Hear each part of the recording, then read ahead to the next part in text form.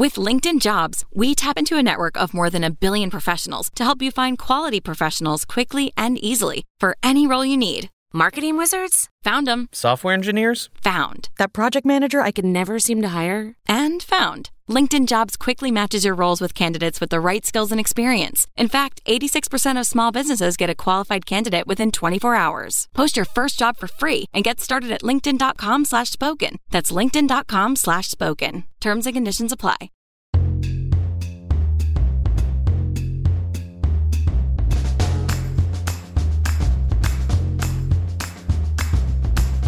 Welcome to Live Well Anyway. I'm your host, Mackenzie Koppa, and on this podcast, we focus on wellness, beauty, style, planning, and life. Basically, life is messy, and here we learn to live well anyway. So join me on this journey as we figure it out together, and just to get us started, I'll go first. And today, you guys, this episode, I feel very exposed because I'm having on my friend and writing coach, and we're exposing the fact that I have been working on a book. Now, don't get excited. It's not been picked up or anything. It is very much in the early stages, but I am working on writing it, and that all comes out in today's episode. I feel incredibly naked before you to admit that this is a project that I have been working on. But I have had some of you be interested in the past, and so I have been working on a both heartfelt and humorous memoir of sorts of the last few years. And so it basically picks up from the day that I fled my marriage and then talks about all the crazy experiences and everything that we have been through since then. And I am actually going to be reading one of the chapters on today's episode at the end after I've interviewed Joy Eggerichs, who, by the way, I should mention her name, is Joy Eggerichs on the episode today of Punchline Agency, which is my new speaking agency. If you want to hire me, contact Punchline. But anyway, I am very excited to be having her on. So after I chat with her, I'm actually reading a chapter all about my dating experiences over the last few years. So that is after today's interview. And then I'm also actually reading a chapter from her new book that is based on the writing cohort that I was in with her back in March. It is called Getting to the Publishing Punchline. We talk about it in this episode. It's this amazing guide that helps you to actually write a book proposal. And it is so down to earth. It is so specific. It really gets you where you need to go and answers all of your questions about writing a book proposal, which I really had no clue about. It was the biggest thing that had been hanging me up for years, and to have her guidance was just exactly what I'd been looking for. I didn't even know where to look for the information I needed, and she put it all together because she's an agent, a literary and a speaking agent, and so she knows what is going to work and what you need to include, and it was beyond helpful. So she has this amazing new book out that you can find on Amazon, and I am going to read a chapter from it at the end of this episode. So those are things to look forward to after we chat in our little interview. But before we get there, I also want to mention that we have some really fun things going on in Patreon. It has been so fun to connect with these ladies lately. We are upping the ante in the Living Well Anyway. I've issued some challenges for the month of October to really get us living well anyway, to help us step into that and have a little bit more specificity and what that can look like. So if you feel like you are tired of just kind of getting by and you want to give a little bit more direction to your days, you want to do a little bit more planning and preparing for what you're doing, have a little bit more focus on how you are taking care of yourself and all those sorts of things, you're going to want to come over and join us in Patreon because we are doing it together as a community. We are offering accountability and encouragement, and I help walk you through all those steps. I do daily lives where we talk about what planning looks like and how to do that and how to establish routines and how to keep going with them even when it doesn't feel like they are necessarily working, and how to iterate them so that you can make them them work better for your life. And then we're also talking about like real nitty gritty stuff. Like we recently did a show all about feminine hygiene products and it was so much fun. I know that doesn't sound like a fun episode, but we had a blast because I'm a weirdo and I will just go ahead and say whatever it is on my mind and get super, super real.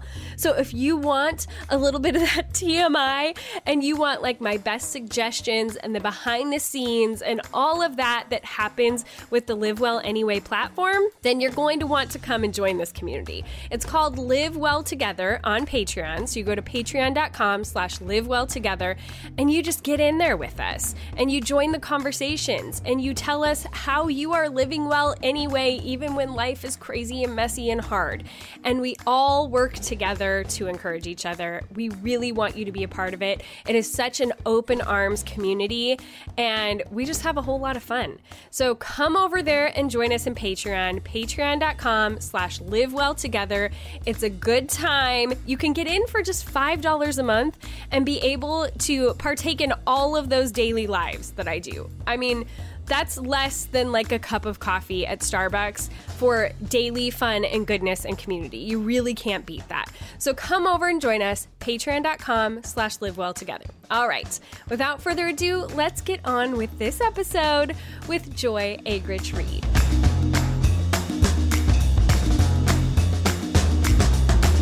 Welcome back, Joy. I'm so happy to be here. I'm so excited to have you back. I mean, nothing at all has happened like since the last time I had you on the show. You didn't like have a secret baby or anything in Paris. Which we did. I forget. Did I tell you last time or was it still? Yes, we talked about, you know, you had come out with the baby that you were pregnant. And so we actually talked about like your plans to have the baby. But you hadn't because had you did all your home births and you were totally inspiring to me. I'm like, she's done this many times. I could do it. You could do it. Yeah. I did it. You did it. Yes. And we have children with the same name too. Emerson. Yes. Yes. Yeah. What's the middle name? Elizabeth Faith is a girl. Elizabeth Faith. Wow, we give our kids a lot of Emerson, Gabriel. I had to think. I was like, I know he has two too, but what are they? Emerson, Gabriel, Von Reed, a poor kid. Yeah, filling out forms for 9 hours. I know. How long does it take her to write her name? You know, she's pretty eloquent with it. She started holding a pen when she was like, 1. But it's even when I'm filling out forms and I have to explain to people like, no, there's 2 middle initials, and that always throws people off and they're like, why? I'm like, because I wanted to, and that's all that matters. So, and I'm curious, what was your draw to the name Emerson? My father's name is Emerson. Yeah. So I like it, but I found it in a baby name book and I just thought it was cool and strong, and we call her Emmy for short. And so it was just like, I don't know. It just like, it felt right. So well, which was, I got married. Emerson, he's a little young for her. Oh, well, he likes older women. There you go. So you had him and that all went amazing. And then you came back to the States for what ended up being a good long while. Oh my goodness. Yeah. He was born at the end of June, and then we're living in Paris. I don't know if we mentioned that, but it was the first one we did. And we were going into a second lockdown, and I was like, I don't know when baby Emerson is ever going to be able to meet big Emerson. Yeah. And so we got out of here. My parents live in the woods in Michigan. And so we thought it was like early November, like maybe we'll be here till Thanksgiving. And we didn't come back to Paris until the end of May. Yeah. Crazy. It was a chunk of time. But then during that time is when you and I became much closer, because you did one of my cohorts. Yes. Your first one. Which was super, super fun. So I do want to talk like about what that is, because people are probably like, what the heck are you talking about? But I think it was December, you put out an email like is anybody interested in like learning how to write a book proposal? And that's something that I have toyed around with for years. I mean, I remember being in high school and being like, someday I'm going to write a book, but never, I think I gave myself in high school, you were like, someday I'm going to write a book proposal. And I was like, well, I didn't know what a book proposal was in high school. No, neither did I. But I remember wanting to write a book, but I'd always told myself I had to be at least 35 to like have enough like legitimacy in life. So I'm, a couple years past that now. And so it just felt like, okay, I really want to explore what this could be like. So I just like shot off the email, like, yes, please consider me. And then it worked out that I got to do your very first cohort. So will you just explain to people like, what the heck is a book writing or book proposal writing cohort? Yes. Well, it was this kind of thing. And we've talked about this because I am just one literary agent. I have two small kids, Millie and Emerson. And I found that there were people that I really wanted to help kind of demystify this process of writing a book proposal, because I can't take on every person that I want to represent. But I'm like, it's been too much of a, like, what's behind the curtain? Like, how do you get a book deal? So I was like, I don't know, this might get me blacklisted from the publishing community, but I feel like I just want to tell people like what happens here. And so I was working on, it's a month-long thing, because I have worked with traditionally published authors before. And I know that if you work really hard, you can get this really great proposal together I didn't just slap like 30 days on it, because people do things for 30 days. I'm like, I know if you work really hard, if there's, a group of people, because there's that like synergy. I think so many writers feel alone in the process. And I'm like, there's going to be a synergy of, we use the Marco Polo app, which you and I both love so much. And it's kind of like, it's like FaceTiming, but everybody can do it on their own time. So you're like recording these little video messages. And I just wanted to be available to answer questions. And I knew that people probably would all have similar questions, or someone might ask something that you hadn't even thought to ask. But so there was that group mentality, but I didn't want to do such a large group that people got lost in the shadows. And so 5 felt like a really powerful, intimate group, but more than I could typically help than when I'm just working with someone one-on-one. And so the book proposal process is something that I recommend for people, even if they're not like you and they're in high school and they're like, I'm going to write a book. More of just, everybody has an idea in their head of like, I wonder if this is enough for a book, or I wonder if this idea really has legs. And I think there's something really powerful in the form of a book proposal process, which takes you through like, who is your audience? What's basically your big idea? What's your chapter outline? Who are you going to market this to? And it's your author vision. It's all this stuff that I set it up in a way, one, to be fun, because again, this process can feel daunting. But one, I learn best and I'm activated. What's inside me is activated when I'm asked a question.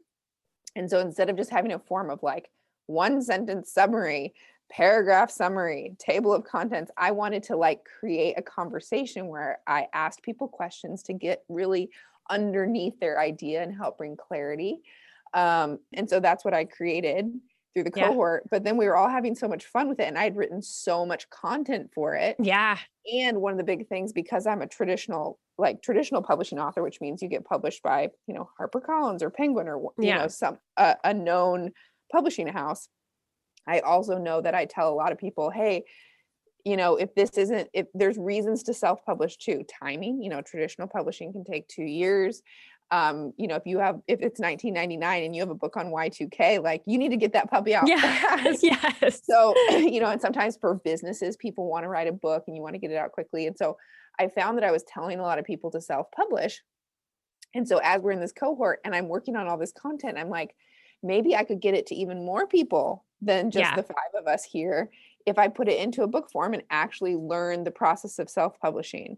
Because one of the reasons that I have such empathy for my authors is that I talk about this in the book that I wrote that came out of the cohort, published this time, is that a long time ago, I did get a traditional publishing deal, and I wrote an entire book. And I talk about in my book why I then sent the advance back and didn't write it, or didn't publish it. I wrote it, but I have empathy for that. So I wanted to have empathy for the same process of self-publishing. And it is not for the faint of heart. None of the publishing, traditional or self, not for the faint of heart. So That's why I created a cohort, because we can't do this alone. Yeah. Well, and I was specifically attracted to it, I think, because, I'd been a part of a lot of like bigger groups or things where it's like, here's a bunch of information, like here's 100 hours of videos on things about writing or whatever. And, I'm a 3 on the Enneagram. I'm like, cut out all of the extra, like just noise. Get to the point. I just want to just tell me what to do. And get to the punchline. Get to the punchline. That's right. Exactly right. And I just wanted to know, like, just simplify it, distill it all down for me. And then I can do that. And I think between that, having like such clear direction, having, like you said, that small group of women. So we were all like, it was the perfect size that you could keep up with what everybody was doing and like have, be working on your own thing, but also be hearing their ideas and what they were working on and help that to like spin off and help you to think of more ideas, especially when it came to like the marketing stuff and all of that kind of thing. It was so helpful to hear the other ideas that people were coming up with and being able to like network with them and all of that, but also that accountability that like it's not so big that you're going to get lost in the shuffle and you can be like, oh yeah, I sort of did that. Like, no, you got to show up and turn your stuff in because you're actually creating a finished product at the end. And when it's over, it's over. So this is your shot to do it. And I needed that to be able to get this done. And it was one of those things too, where I'd heard for so many years how hard it is to write a book proposal. But to even figure out what needed to be in it, it felt like it's hard enough to do the writing, much less figure out what I need to be doing. Like that's a whole other project in and of itself of trying to do the research, just Googling like, what do I do? You know? And so when you distilled it down this way, it felt like, oh, okay. Like now I know, like that part of it is taking care of me. I don't have to waste all of my energy trying to figure that part of it out. I can actually put the energy into the stuff that matters. Yeah. And that in and of itself, like if I hadn't ever had that, like somebody just gave that to me, I don't know that I could have done it because that was the most daunting part of the whole thing. Ladies, have you or one of your kids ever had an acne breakout come at the worst possible time? I know that my poor son, when he actually had a chance to go back to school last year, was not feeling super confident because of the way his skin looked. But we are both so thankful that that is not an issue anymore because he's really gotten his skin under control. And that is why we are so excited that we get to partner with Apostrophe, the sponsor of this episode. Apostrophe is a prescription skincare company that offers science-backed oral and topical medications that are clinically proven to help clear acne, and they really do work. It's amazing to see how much his skin has transformed.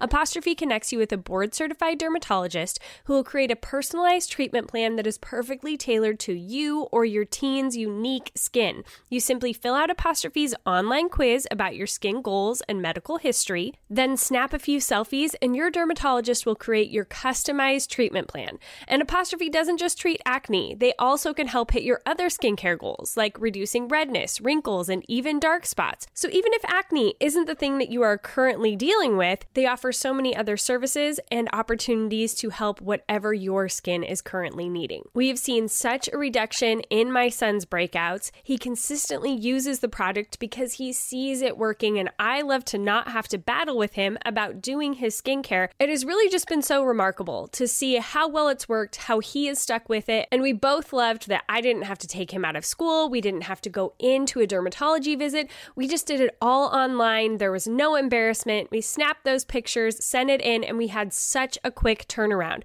Within a week, we had all of the products that he needed, and his skin was already showing a difference. And I have a special deal for my audience. You can save $15 off your first visit with an Apostrophe provider at apostrophe.com/livewell when you use my code LIVEWELL. This code is only available to my listeners. To get started, just go to apostrophe.com/livewell and click begin visit. And then use my code LIVEWELL at sign up and you'll get your first visit for only $5. That's apostrophe eggerichs.com/livewell and use that code livewell to get your dermatologist crafted treatment plan for $5. And I just want to thank Apostrophe for clearing my son's skin and sponsoring Live Well Anyway.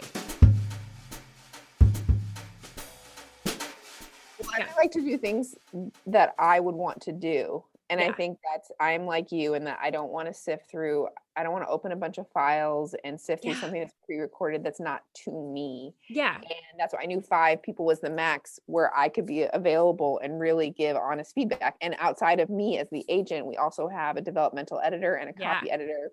And then your proposal gets typeset at the end and it's beautiful and it has your picture and all that. But you were going through a ton of personal stuff during it as well. And it really I don't know, I felt like we got close and everybody was kind of involved, not to it wasn't beyond boundaries or anything like that, but it really, you were like, hey, this is going on, but you still had that accountability and you still finished what you needed to finish. And I mean, it really was, I was very impressed. I was kind of like, man, if I had what Mackenzie has going on in my life, I would maybe quit, and you didn't. And I was, so I was hanging on by the skin of my teeth this summer. So don't be impressed too quickly.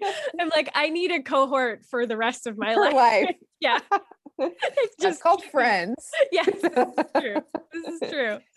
But even for work now, I'm like, I'd probably stay way more on top of everything if I had it's accountability. It really, it is, I think writing, I really did try to meet those needs of writing is such a lonely thing. And at the end of the day, to do the writing, you have to sit down and only you can do it. No one's going to stand behind you and type your fingers, But I think there is something really powerful about knowing that other people are expecting you to sit your butt down and do it.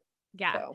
Well, and even just, I mean, you are so good at giving ideas and sparking something without giving everything, I was trying to figure out how to start out the book or whatever. And you just gave me one little thing and it was like, oh yeah, I can run with that. I can do that. And I would have never thought of that on my own.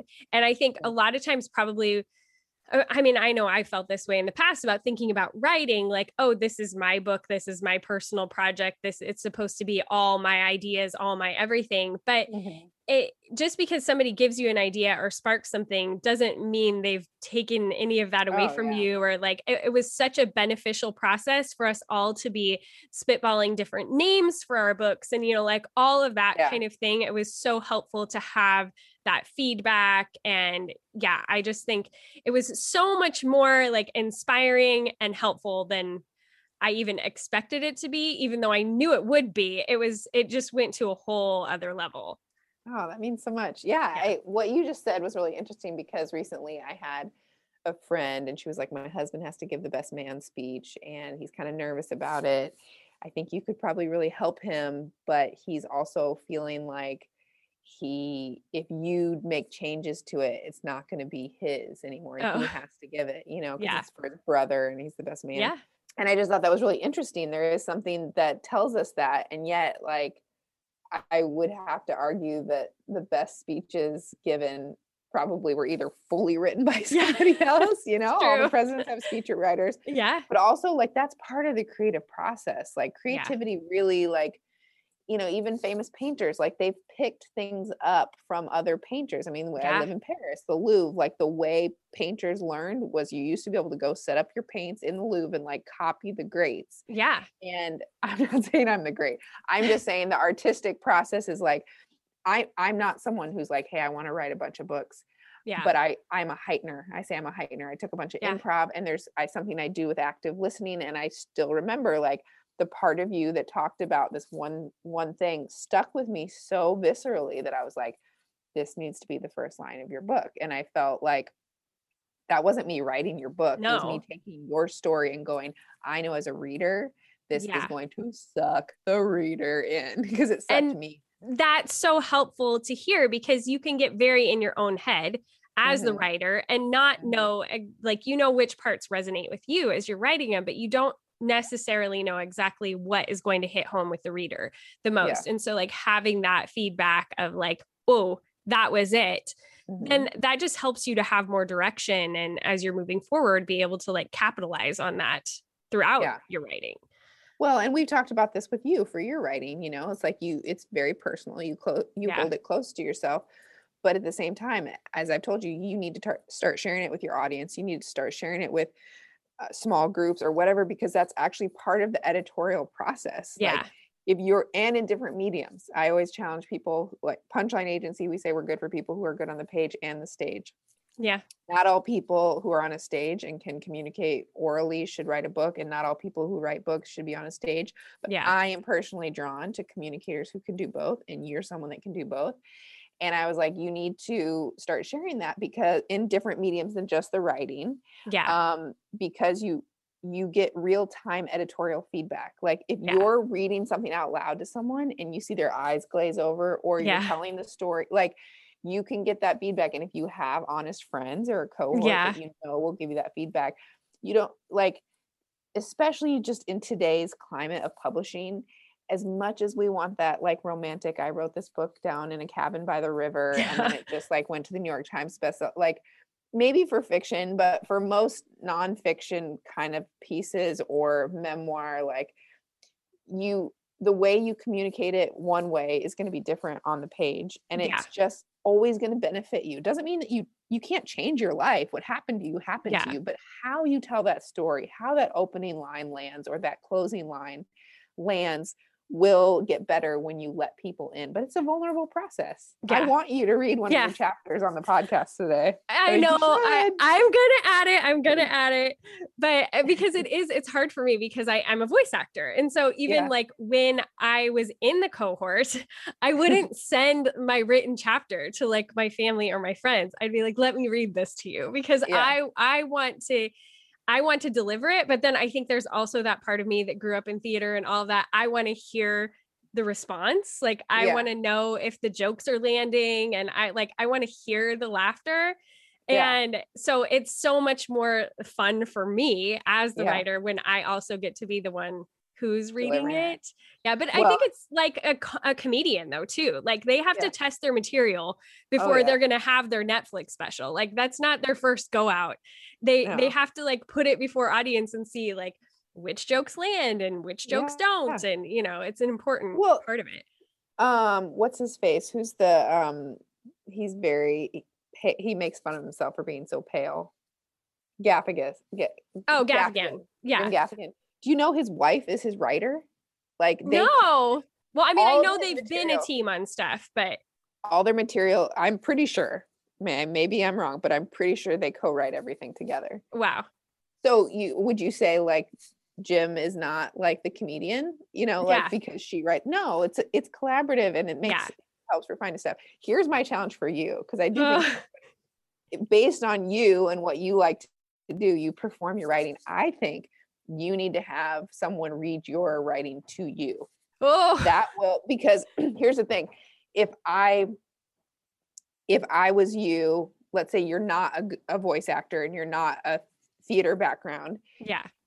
And but you're just like a prolific writer, you would want to see like, I would challenge you to read it out loud to see if you can tell the story orally, but we know you can tell the story orally. Yeah. Now the thing is, okay, for the person who's reading without your inflection and your theatrical background, are they catching the jokes just from reading?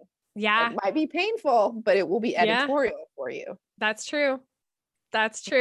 Oh, yeah.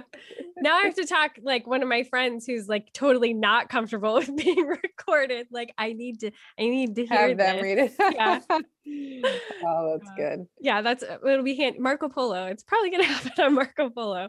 But yeah, I think that's a really good point, because I know how the jokes are supposed to land. But it's even interesting when I'm listening to audiobooks of other authors, especially if they have comedy in them. Like I think specifically of like Melanie Schenkel. When I read it to myself, I like hit the jokes, you know, when I'm thinking of it, but she's so deadpan that she just like, she'll just keep on reading. Like the pace doesn't change, nothing. She cracks the joke and it just keeps on going. And I'm like, that's such a smart choice, because it like doesn't even acknowledge it. You have to be like keen as the listener to be like, wait a minute, that was hilarious. Oh my gosh. And she just glanced right over it. But it's so fun to hear like how other people would interpret it, especially even their own work, to be that like glad about it and have it come off really funny. But that's a good challenge. Okay. How's your writing going?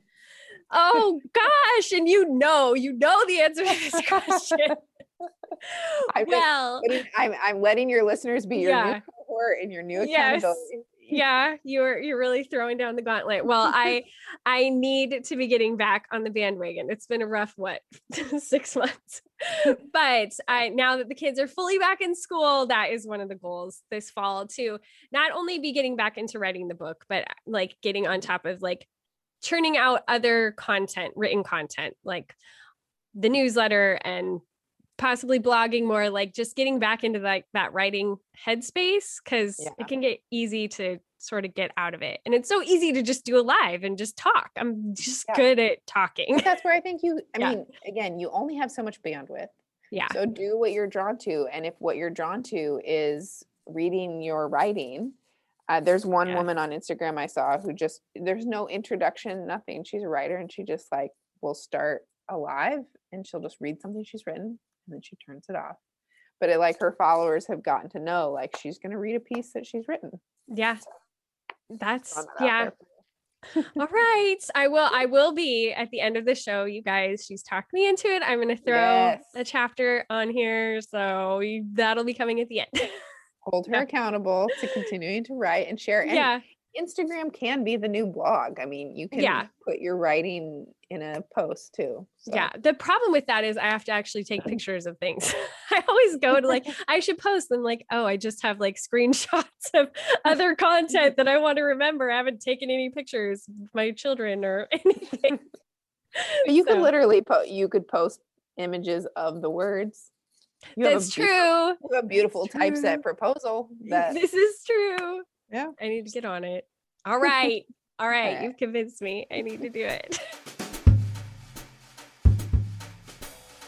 Okay, you guys, I don't know if you have the same issue I do when you're packing cold lunches for your kids, but I want to put something in there that's healthy, but they actually like. And that can be really hard to find those things that fit in both categories that they will actually eat, but I can feel good about. And then I've also recently read this study that showed a correlative link between children's ability to remain focused and their dietary fiber intake. I didn't even know that was a thing, but most kids don't usually love a ton of vegetables before recess. So that is why I was so excited to find Uprising Food. They are this amazing company that is out to revolutionize the food system because they see how fundamentally broken it is and how we are not eating things that really nourish our bodies or our kids' bodies. And they want to provide those tasty alternatives, and they are meticulously working to create the absolute best products out there on the market. I've spoken with the founder, and he is so passionate that it made me be passionate about it as well. So right now, they have cracked the code on healthy bread and these great tasting, high fiber, perfect for my kids, superfood chips.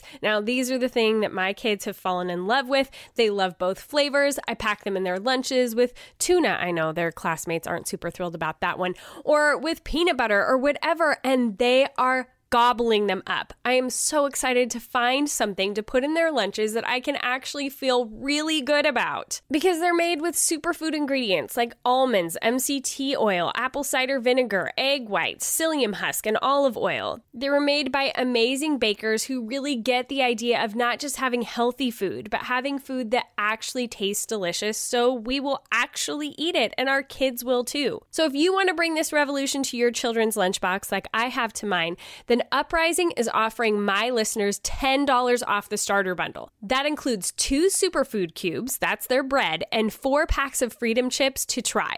So go to uprisingfood.com/livewell, and the discount will be automatically applied at checkout. That's UPRISING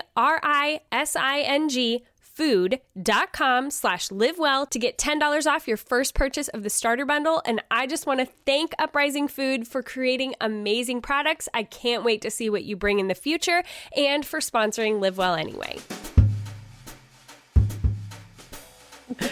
Okay, well, I want people to go out and find your book. I mean, I just think there's this is the best resource I've seen if they are at all interested. And if they sign up for your newsletter, then they'll know if you're coming out with more cohorts and that sort of thing too, right? Yeah. And we only had the bandwidth to do one cohort this fall. So I literally just asked you cohort members, like, hey, if you know of someone, and then I did one little story. And so we're full for the fall. Okay. And have some people that are like, but if you do a spring one. Yeah. So yeah, I usually I'll announce it on my personal Instagram. That's kind of where I connect with people, and which is just my name, Joy Eggerichs. No married last name. I mean, I have a married last name, but it's my old school. And the newsletter, the Punchline Agency newsletter, and then there in the book, there's the email address that you can actually, after you go through the book, if you want. The book is the cohort in book form. Yeah. But as you said, the reason people pay to do the cohort, the book is much cheaper. Yes. much cheaper. Yes, it is. But the reason that people do the cohort is for everything we talked about. The real, like, if you want a human agent, a human editor, and you want something physically, tangibly done. And the accountability and the friendship. It was worth, it was totally worth it. Totally worth it. But I do want to mention one last thing before we go very quickly. You sent out the books and I got it. And I was so excited. You sent 2 books and you said, go put one of these books in the bestseller section at a store. And I don't know how you did it. I did it. I felt so scandalous, but I also I was so annoyed that I didn't have a camera set up or something and get to see what ended up happening to the book. I want to know. But I did it in Target. Yeah, it was so fun. You were amazing. And I want to tell you, so I had a little bookmark that was hey, this is from, and then you could fill in your name. And this book isn't currently being carried in Target or whatever store the person chose. But we think it should be. So this copy is free for you and whatever. But I did it too in Target and I was so nervous. Yes. I was like, come get me. Yes. But I want to tell you, this should pat yourself on the back. I only did that. I only sent the 2 copies with the bookmark to leave it somewhere to people that I was like, I bet they'll do this. You were one of them. Yes, so thank you. I was like, ooh, this sounds scandalous, but so much fun. I'm totally going to do it. So yep, I did it. It was a blast. And my kids were like, what are you doing? It'll be fine. It'll be fine. Mommy might just have to go to Target jail. But... Yes. For leaving something extra there, not stealing something, but actually leaving extra. I wanted a camera on the cashier when they would try to ring up the book. If the person just didn't notice that it was a free copy and just the mad confusion that would cause. Well, and even if they would have tried to look up the ISBN number, we had this whole mess up where we had to end up having 2 different ISBN numbers. Oh my goodness. Those copies were the advanced copies that had a bunch of errors in them anyway. So it's they would not have been able to find that book. They're like, what is this? Yeah. That's hilarious. Oh, well, I'm glad you liked it. I'm so glad you're part of the cohort. You are a great writer. I'm excited for your audience to hear more of your writing and cheer you on as you go through this process. Because as we've said, it's not for the faint of heart. No. But if you have an idea in your head, and it doesn't even necessarily have to be like we said, you in high school being like, I'm going to write a book. Yeah. But the process of the proposal is so important because it helps bring clarity to anything you're trying to communicate. Yeah. It really makes you get into the if you're writing a speech or whatever, it makes you get into the mindset of your audience. It makes you ask yourself, why me? Why am I communicating this? Yeah. And then I think for some people, it just helps them finally articulate something in a clear way. And also if maybe you thought it was a book and then you're like, actually, this is just a journal, or this is just, whatever it is.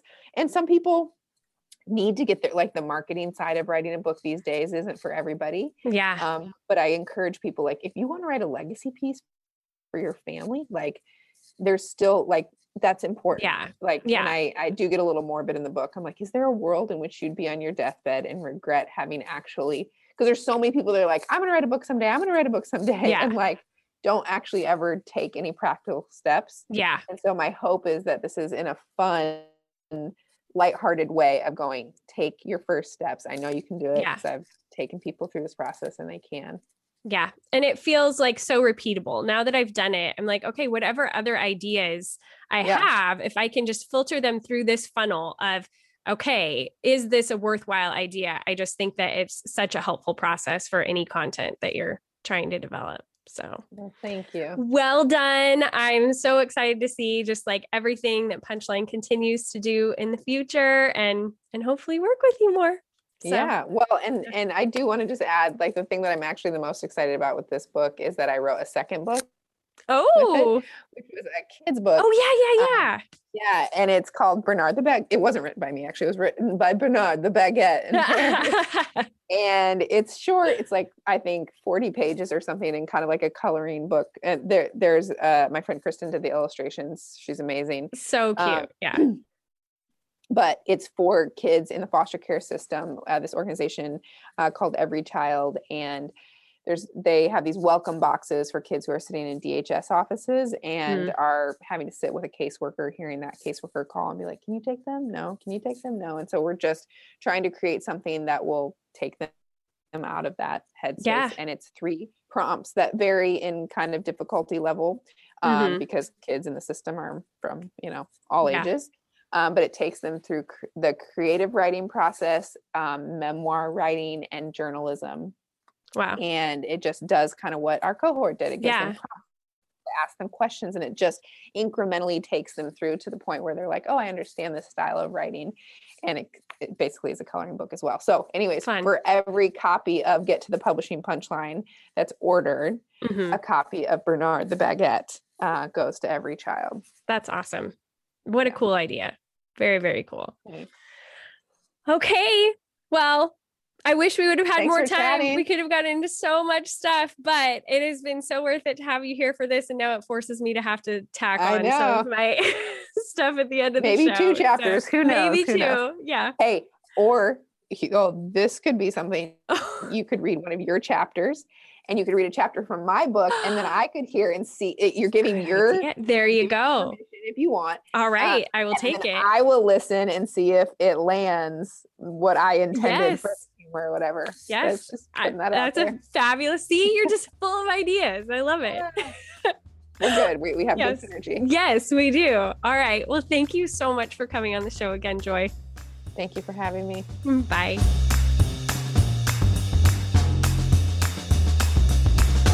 Oh, you guys, I just love Joy. She is so much fun. She's so real and funny. I feel like we have just gotten each other since we very first met. I've had so much fun having her on the podcast both times. If you haven't listened to the first episode, it is back, I believe, in May of 2020 that we had that episode go out. It was right before she had her baby boy, Emerson, and it was just such a fun conversation. She's a hoot. And if you want to be able to follow her on Instagram, which believe me, you do, because hello, she's living in Paris and she has the most entertaining kids and she does their voices and they have Croissant Wednesday and you get to see Paris and it's just unmatched. You've got to go follow her over there. If you want links to any of that stuff, then just hop over to our show notes, which you can find in whatever app you are listening to the podcast on, but you can also go to MackenzieKoppa.com, click on podcast. You'll find all the goods there from all of our episodes, including links to any of our affiliates, all of our sponsors, and to Amazon. In fact, if you just go to MackenzieKoppa.com/Amazon, it will take you to all of my curated lists of everything that I talk about. So we've got a list all about Stress Be Gone, all the products that I am currently using to help me manage my stress. And then we've got one for wellness. We're coming into that season where kids are getting colds and all that kind of stuff. I've got all of the suggestions of the products that my family uses on there. I've got a new feminine care one that's called Lady Parts because, as I mentioned, I did that episode in Patreon where I talked about all of my favorite feminine products. I've got them all linked up there in Amazon, plus so many other lists of things that can really help you out. So you can head over there, MackenzieKoppa.com/Amazon. It gives us a little bit of credit to keep the show moving, so you get to actually help support the show without spending any more money than you otherwise would. And And, believe it or not, we are coming into that holiday season. I know you probably want to slap me for mentioning it, but I know of people who are already thinking about Christmas presents, and if you are doing any of that buying through Amazon, I would just so appreciate it if you use that link to show a little support this way. It makes a big difference for us, and I just so appreciate it. Okay, but now we have to get down to the scary part, you guys, that Joy put me up to. I can't end this episode without reading these chapters. So I am going to read you a chapter from my book, and then I am going to read you a chapter from Joy's book. The chapter I'm reading you from my book is all about some of my dating experiences. So here we go. It is called There Are No Suitable Matches in Your Area. From the time I fled, I always knew that just because I'd had a bad relationship experience didn't mean I couldn't have a good one. Eventually, I hoped to find someone who could not only be kind and fun and loving to me, but show my kids all those things as well. I wanted my kids to know what a healthy, supportive relationship looked like. So even though I knew it was still in the distant future, I did let myself daydream from time to time, and the rest of the time I just occupied myself with watching Outlander. Just kidding. Not really. Anyway, about 2 months after I left, I made my list. You know the type, the kind that holds all your hopes and dreams of what you're looking for in a man. I called it my someday maybe list. It included everything from my must-haves to the icing on the cake kinds of things. I figured if I was dreaming, then I might as well wish for great arms and a love of reading. I remember announcing the list to my therapist one day during a counseling session. She sat quietly listening to me spout off things like, I would really like for him to be kind, and I don't want someone who yells at me. Or the real gem, I don't want him to have health issues that he can possibly blame on me, such as his weight. When I looked up, she had a quizzical expression on her face and asked, You're looking for a healthy, balanced, good guy, right? Of course, I responded. Well, wouldn't most of those things just be a given? If you entered a relationship with someone who is healthy and stable, you wouldn't have to worry about extreme circumstances like them blaming you for gaining weight. It sounds like you're just looking for someone who is normal. Oh, right. Normal. I forgot there was such a thing. As I mentioned before, though, I did have a few specifics that I thought might be nice or fun. I mean, it would be helpful if he was handy and maybe wouldn't mind watching a musical from time to time. I decided to get my dear friend Rebecca in on the conversation as I continued to revise the list. By the time I was finished, she declared that she knew someone who fit my criteria to a T. He was handsome and handy and even loved Phantom of the Opera. It was simply meant to be that I marry her older and incredibly single brother. Of course, a slew of pictures immediately followed, and I agreed he was handsome and had nice arms. There was even a picture of him nursing a baby squirrel back to health. What woman wouldn't fall for a man who was willing to bottle feed a baby squirrel round the clock? I later found out that squirrel didn't make it, but that was really beside the point. I had a real, live, flesh and blood man with solid character qualities that I could fawn over for the ensuing lonely years. Plus, it worked out perfectly that he lived across the country and had no idea I existed because I wasn't actually divorced yet and wouldn't be for quite some time. No harm, no foul. Rebecca would send me secret Marco Polo videos of him at all their family gatherings. We nicknamed him Raoul, Phantom reference, and talked about him constantly. It was just enough to keep hope alive during those years leading up to the actual finalization of the divorce. Side note, I did eventually meet him on that trip I made to Arkansas. I had actually planned out every word that I would say to him to try to slyly engage him in conversation about Phantom of the Opera. Slick. In the end, I just confused him and haven't seen him since. But hey, he was fun to hope for while I needed something to look forward to.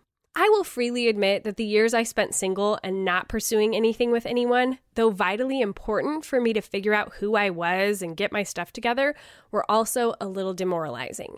I felt so certain that I was past my prime and no reasonable man would even think twice about dating a woman with 4 children. Not to mention the fact that my body had also managed to produce those 4 children. And while I know how to dress to feel confident in my skin, below the surface, things are stretched and dimpled in ways I'd rather not mention. The thought of anyone being interested in me, especially a great guy, felt unrealistic. One day, however, my mom and I were downtown at the big 3-on-3 basketball tournament that our city hosts every year. All sorts of vendors lined the streets, and we were asked at one booth if we would participate in a study from Microsoft to help with a new software they were developing that required video to be taken of us. We figured, why not, and signed the release forms. A few days later, a message showed up in my Instagram DMs from a guy who wondered if I had any good suggestions for kids' activities in the area. He had recently been granted custody of his nephew and was looking to get him involved in sports and summer camps. Okay, that's great, but odd. So, of course, I went to his feed and figured out he was the guy from the Microsoft booth. He had taken my name off the release form and looked me up. Okay. Now, I know that should have seemed really weird and possibly a red flag, but at the time, I had not received interest from anyone in actual years, and I was beyond thrilled to receive a little bit of organic attention. Look at me finding a guy who was interested in me out in the world. My friends and I quickly dubbed him Mr. Muscles in reference to the numerous shirtless photos on his IG. Mackenzie, why are you not seeing any red flags here? And I kept chatting it up. We continued to message for a couple of weeks and then decided to get together in person. He said he liked to be active and found getting together for coffee or a meal to be a waste of time. Hi, another red flag. So we opted to do yoga in a local park. I promptly went and bought the cutest yoga outfit I could find and prepared for some light stretching, but mostly conversation. When I arrived at the park we had decided on, he met me at my van, which he promptly made derogatory comments about. Hey, that's my horrible blue mom van. I'm the only one who gets to say mean things about her. I noticed that he had brought his 5-year-old nephew with him, which I found to be an interesting choice, but again tried to brush off. He laid out a couple of yoga mats about 50 feet from a large birthday party that was being held in the park and started stretching. I felt a little clueless about what to do, but sat down and tried to focus on getting to know him a little more. It was then that he informed me what type of yoga he actually had in mind. Acro yoga. If you aren't familiar with acro yoga, it involves one person lying on their back and hoisting the other person into the air in a series of complicated poses. Think circus tricks. I should have walked away, right? I should have let this be the last straw. But did I? No. My competitive and performative natures collided, and suddenly I found myself dangling upside down, suspended by his feet, while partygoers sang happy birthday to a 1-year-old at the nearby picnic tables. For shame. After I had displayed some impressive skills that I wasn't even aware I was capable of, he finally agreed to just talk for a bit. However, the painful and forced conversation that followed not only revealed that he was 6 years younger than me, but that his depth as a person was actually really quite shallow, and his inflated self-image matched exactly with all those shirtless Instagram photos. Shocker. To wrap it all up, he farted. What's worse is that he didn't even seem to care. It was at that point that I finally opted to head out. I had Haagen-Dazs waiting for me at home, so I really did need to skedaddle. We agreed to just be friends, and I fully anticipated not hearing from him again. Imagine my shock when about a week later he contacted me to let me know that he had a friend who he wanted to set me up on a blind date with. He said he thought we had a ton in common and would really enjoy each other. This guy, let's call him Jim Bob, he had been through a hard divorce too and was wading through single fatherhood. He was just sure it was a match made in heaven. I figured, what have I got to lose? And agreed to meet the guy for coffee. Well, it turns out I had my time and sanity to lose, and I promptly did so on that coffee date. As soon as I walked up, he shook my hand, sat down, and proceeded to ask me what my current business expansion goals were. I kid you not. The rest of the interview, date, followed suit. Question after question on what my 5-year plan was and what personal life rules I had decided to live by. He recited for me the top 5 character qualities he was currently instilling into his 6 children, complete with an acronym and catchy mantra, and by that I mean very not catchy. He had them chant it every morning before leaving the house. It was painful. And that isn't even mentioning the fact that he stood eye level with me. I had been duped into believing he was near 6 foot. The only way that would have been remotely true is if he had been standing on his chair. But that was really of no consequence, because his oppressive personality alone was enough to make me want to extract myself from the situation as fast as humanly possible. Eventually, he concluded his lecture on parenting and business practices and informed me that he very much enjoyed my company and would like to see me again as soon as possible. to which I feigned an excuse of not really being sure if I was quite ready to re-enter the dating pool after all, and promptly ran from the building. Mr. Muscles texted me after the disaster to ask how it had gone. I asked him if his sole criteria in setting us up had been the facts that we both had difficult divorces and numerous kids. Indeed, that was all. How I hadn't assumed that his Yenta capabilities would be subpar is a real head-scratcher. I mean, between the gas passing and date gymnastics, he certainly seemed to be incredibly in tune with what I was into. If I were texting, this is where I would insert the hand-on-face emoji. After I announced that I had found him completely untrustworthy and would never take his advice on anything ever again, so help me, the conversation proceeded as follows. So, you're not interested in seeing Jim Bob again? No, I am not. I believe I've made that quite clear. Well, do you want to go salsa dancing with me tonight then? Me, picking my jaw up off the floor. No, I think I'm going to have to pass on that. Okay, well, what about the two of us going on a camping trip together this weekend? Me, looking around to see if I was being punked. Yeah, that's a no as well. You know, it just really feels like we're looking for very different things, but I hope you find someone else to dance and camp with. So, that's a no? At this point, it was all I could do to not whip out my best Chris Tucker impression from Rush Hour when he's talking to Jackie Chan and scream, "Do you understand the words that are coming out of my mouth?" Instead, I mustered incredible restraint and simply said, "Correct. That's a no. Good luck." We parted ways, and I quickly blocked his number. Those two made me seriously begin to question just how likely it would be to find a normal good guy. Were they but a myth? The stuff of legends akin to Bigfoot and unicorns?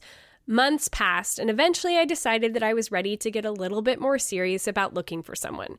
I realized that the likelihood of finding a man in the wild was probably not very high for me, given the fact that I worked from home and a global pandemic was quickly descending on our world.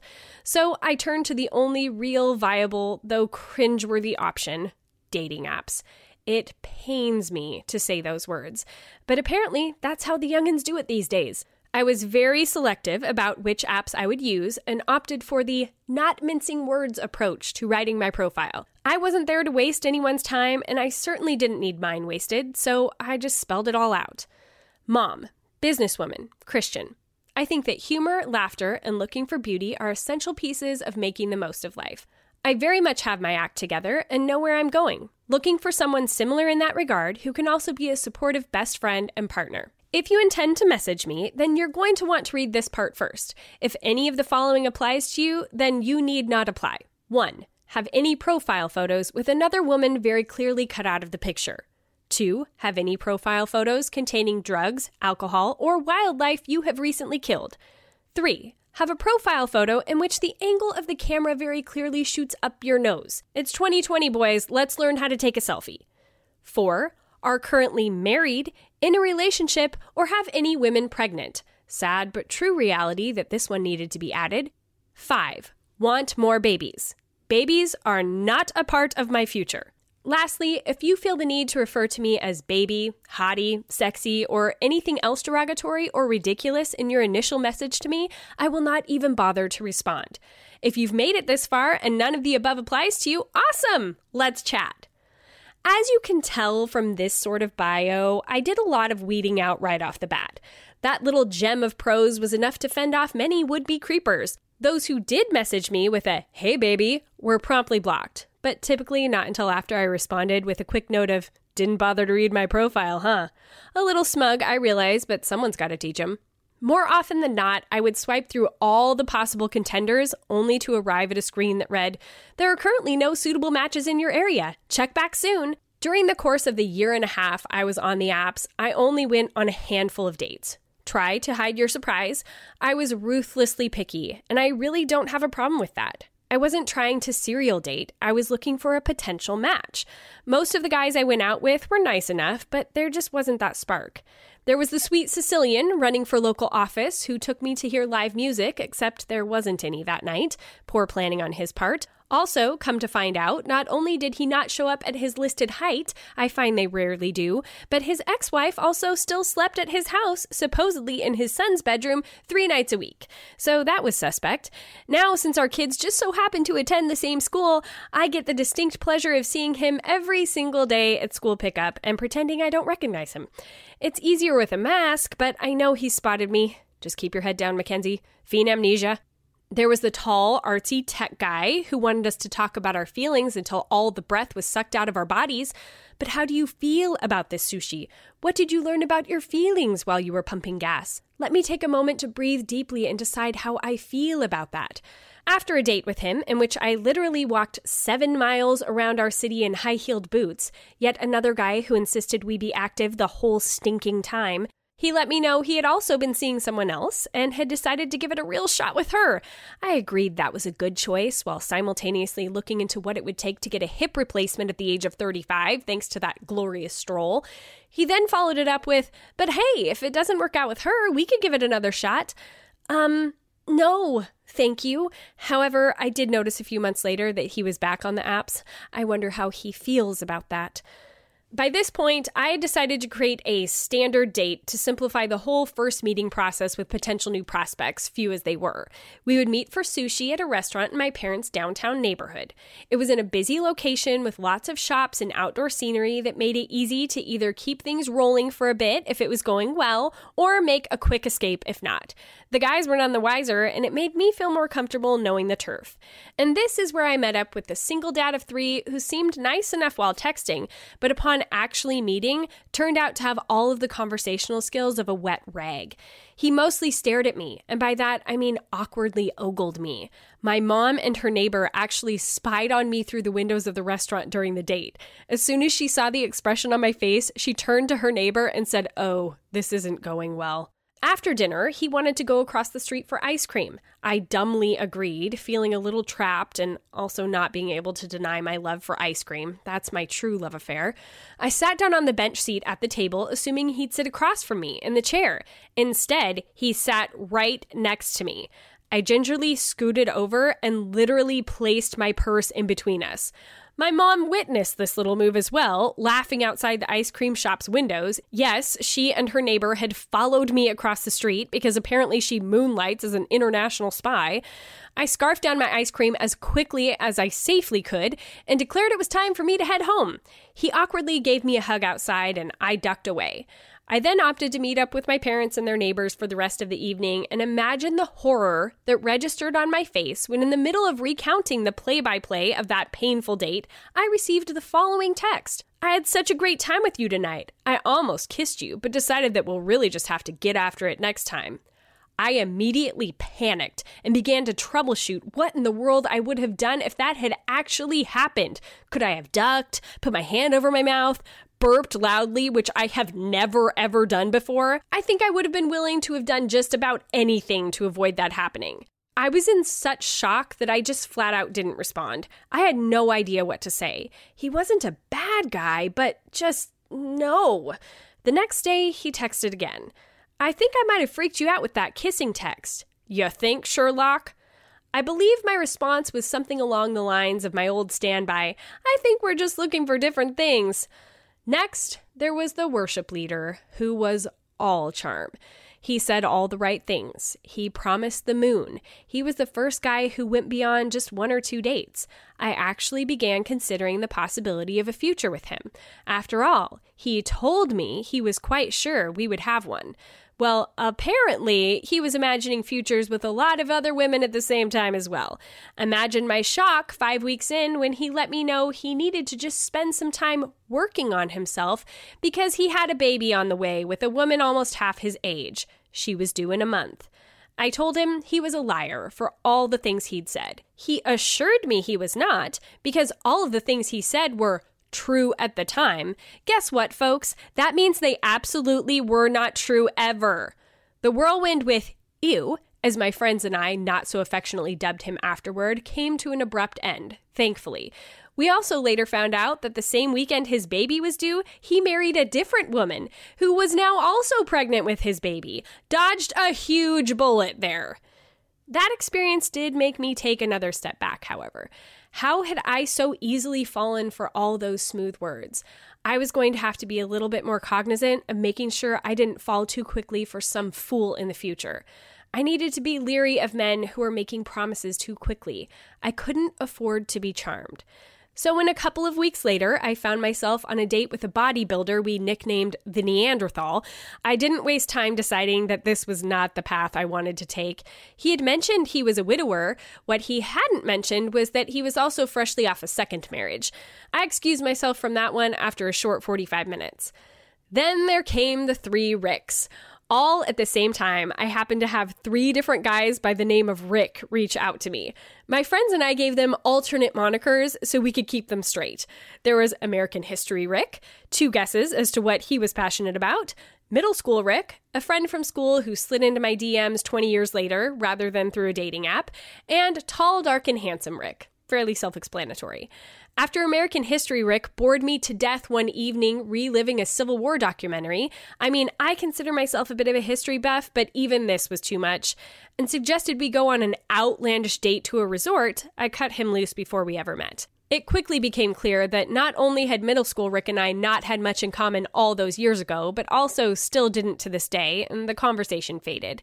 Tall, Dark, and Handsome Rick went out for an actual go at one of my standard dates, and we had a lot of fun. He was intelligent and funny, but he lived just over the state line, and the distance, mixed with us both having kids, made it hard to actually make seeing each other very often possible. As it stands now, I've been taking a break from the apps for a while. They can just be so daunting and artificial. However, a handsome single dad did recently move into my neighborhood, and I may have referred to him on Instagram a time or two as hot neighbor. Yes, I'm fully aware of the double standard this presents, but I justify it by the fact that I'm not calling him that to his face. Yet. Our kids have become friends, and occasionally he even holds neighborhood Zumba classes. Yes, you read that right. He's a Zumba instructor, and it's fabulous. So for now, I'm just training my children to talk loudly about the wonderful qualities of their mother whenever they are playing near his house, and I'm aiming to Zumba my way straight into his heart. Let it simmer. When I left, as unlikely as I thought the whole idea of finding a man to be, I think I still had it in the back of my mind that it surely wouldn't take that long to find my person. I read stories of women who didn't get married for 5 whole years after their marriages ended, and that sounded like an eternity to me.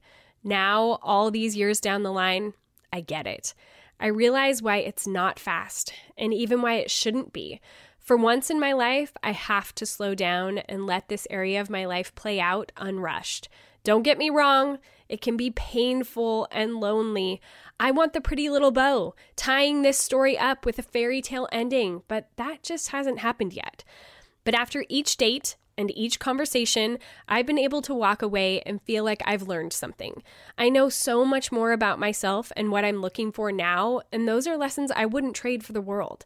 What's more is that I've learned to enjoy my freedom, my independence.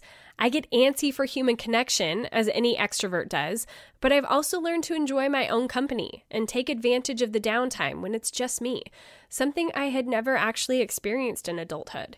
Do I want to be in a relationship? Of course. But I'm also doing just fine on my own. I cautiously hope that a great guy is out there for me and my kids, but until that day possibly comes, I will continue to fill my life with the friends and family who ride or die with me every single day. There may not be any suitable matches in my area today, but you just never know when that tide will turn. And when I think the future looks bleak and lonely, I've got those friends and family there to remind me that love is worth the risk to hope for. And when I don't believe it, or even refuse to, they hold that hope for me. So here's to second chances. May they be brilliant and beautiful and filled with as few bad dates as possible.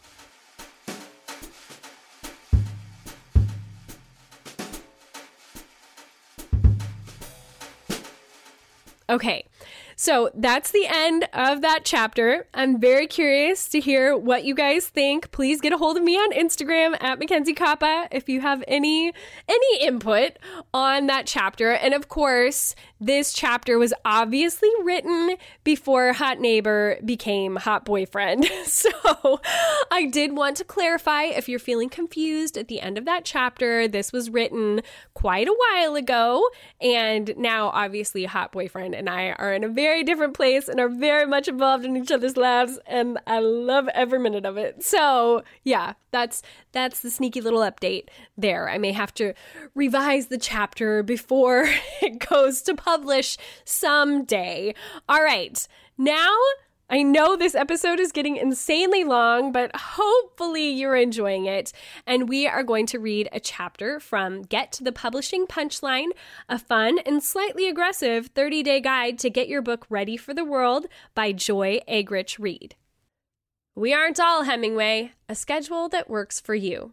As I mentioned before, I currently live in Paris. Yes, France. I have gotten by the last 4 years on a steady diet of warm baguettes with butter churned by the hands of a wrinkled old Frenchman named Jean-Marc, and I have no regrets. When my husband and I were dating, I found out that he worked for a company whose parent company was headquartered in Paris. I said, with all the shallowness I could muster, "Get a job transfer to Paris and I'll marry you." Thankfully, I married him before Paris was reality for both of us, and now we can live in a happy marriage where my motives are not called into question. Although I did demand that he grow a beard because I love beards, and now he hasn't shaved in 5 years. The shallowness lives on. After tying the knot and buying and furnishing our first home in America, Matt noticed a position open in the Paris office that was a perfect fit and career move for him. Next thing we knew, we were selling all our new furnishings, handing the keys of our dream home off to renters, and setting up as newlyweds in Paris. 4 years and 2 babies later, we talk about that first year in Paris and how much we crammed into our short pre-diaper time. We were like tourists on speed that year. When you get married later in life, like we did, and then calculate all the time your friends who got married in their 20s had together before having kids, we knew, whatever way we did the math, we would never catch up to the same amount of just the two of us time many of our friends had before welcoming petites bébés into the world. And when those same friends were shipping their kids off to college, we'd just be starting parent-teacher conferences while flashing our AARP cards. We settled on 1 year, just the two of us tackling Paris together with warm baguettes and butter in hand. When we think back to that first year in Paris, we both agree that one of our favorite memories was taking Hemingway's A Movable Feast with us to restaurants, park benches, and wherever we had a moment to read to each other about his life in Paris. It was as romantic as you'd imagine. Mostly because when comparing yourself to Hemingway's marriages, it can be wildly encouraging for two newlyweds that we were probably going to do better by the sheer fact that neither one of us had a big problem with going to the horse tracks and gambling away our income. On one of our weekend adventures, we went to Brasserie Lip, a cafe where Hemingway would drink beer and write. The aesthetics of the restaurant, more than any of the other writing haunts, have remained largely untouched. We drank an overpriced beer and imagined him sitting in the booth with his pencil and pad, writing stories of war and rivers in Michigan. We can often romanticize and idolize what writing should look like, especially if we compare ourselves to one of the greats. But from what I gather, while he was writing what would become canonical novels and short stories, Hemingway was often pretty buzzed, lived from paycheck to paycheck, and was frequently unfaithful to his wife. You might not have the Brasserie Lip in Saint-Germain to fuel your creativity, and cheap wine might make you sleepy, but I would encourage you to find a creative space that you find most conducive to writing. Get that space as ready as possible so that when you're there, you feel like you can breathe, think, and write without distraction. If it's in your home and you have kids, I also strongly suggest making a sign for the door that has thinly veiled threats about entering when you're writing, or else. Some of you might find that you need your writing space to change. You may thrive as you type among the hum of a busy coffee shop, a hipster-loving co-working space, or the floor in the historical fiction aisle of your local library. If you aren't sure how you write best, take 1 week to write in a consistent spot you've set up in your home, and take another week and try several different locations. You'll figure out what environment you are most able to focus. Learning where you work best is important, but another crucial piece to writing is knowing when you best work. While Hemingway is most immortalized as writing and drinking from what are now landmark stops in Paris for literary lovers, from the sounds of it, Hemingway was still quite disciplined in writing when he was sharp in the morning. When I am writing on a book or a story, I write every morning as soon after first light as possible. There is no one to disturb you, and it is cool or cold, and you come to your work and warm as you write. You read what you have written, and as you always stop when you know what is going to happen next, you go on from there. You write until you come to a place where you still have your juice and know what will happen next. You have started at 6 a.m, say, and may go on until noon or be through before that. Looks like Hemingway and I have more than just living in Paris in common. Mornings have always been the best writing time for me. If I was to write at night, you'd find me coming to 3 hours later with HJKL keys indented on my right cheek. But this might not be you. One of my authors, Elizabeth Knox, founder of MatchPace, a consulting firm that helps companies maximize effectiveness, explains in her forthcoming book why understanding individual employees' chronotypes and allowing them to work accordingly will benefit the whole company. Chronotypes are the emotional and behavioral patterns associated with a person's internal clock, but these aren't set in stone. Research indicates that your chronotype can change over the various seasons of your life. While you may have been able to focus late into the evening at one time of your life, like those all-nighters you pulled in college, new responsibilities and life circumstances may now require an adjusted sleep-wake pattern, shifting your peak focus period. It is important to structure your day to ensure you are able to give your personal and professional best to the things most important to you. Structuring your workday for maximum effectiveness requires 1. Planning how you'll spend your time and attention, and 2. Using your peak performance times to your advantage. Sometimes we try to fit our writing habits into what Hemingway, or our favorite author, who wrote this really great book on how to write a book proposal, cough cough, does, instead of seeing their habits as just one method to try.